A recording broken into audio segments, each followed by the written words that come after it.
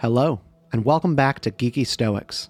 It's a new year, but even though I have a lot of personal optimism about what's going on here at geekystoics.com and what's going on in my life and on our YouTube channel, I gotta be real with you, it's going to be an ugly year. There's a presidential election happening, after all. People will talk about how high the stakes are, and they'll theorize about the end of the American experiment, that the country is doomed no matter the outcome. I am reluctant to even say it, but hate and mass fear are going to be a huge part of what we observe in 2024.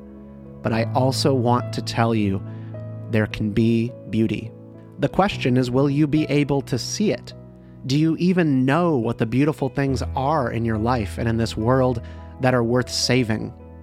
In Episode 8, The Last Jedi, Star Wars of course, Resistance fighter Rose Tico rushes onto the battlefield to save the former stormtrooper turned Resistance fighter, known as Finn.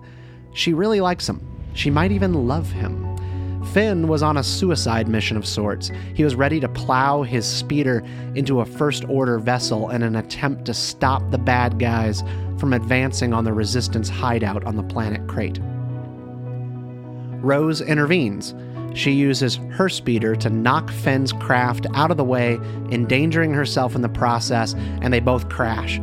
Finn rushes over to Rose in the wreckage, and he pulls her out, and he wants to know why she did this. Now here, Rose says something that I've always enjoyed. That's how we're gonna win. Not by fighting what we hate, but by saving what we love. Nicely put. You need to truly and deeply know what you're fighting for. You need to know what you're working overtime for instead of spending time with your wife, husband, or kids. You need to know why you're angry at your brother or sister for voting differently than you. What is so important to you in this situation that you would sacrifice limited time with people who love you? Don't lose sight of that.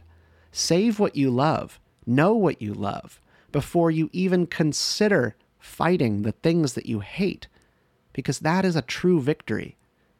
So much of our culture, American politics, media, it is geared today towards identifying what you can't stand and putting pressure on those things.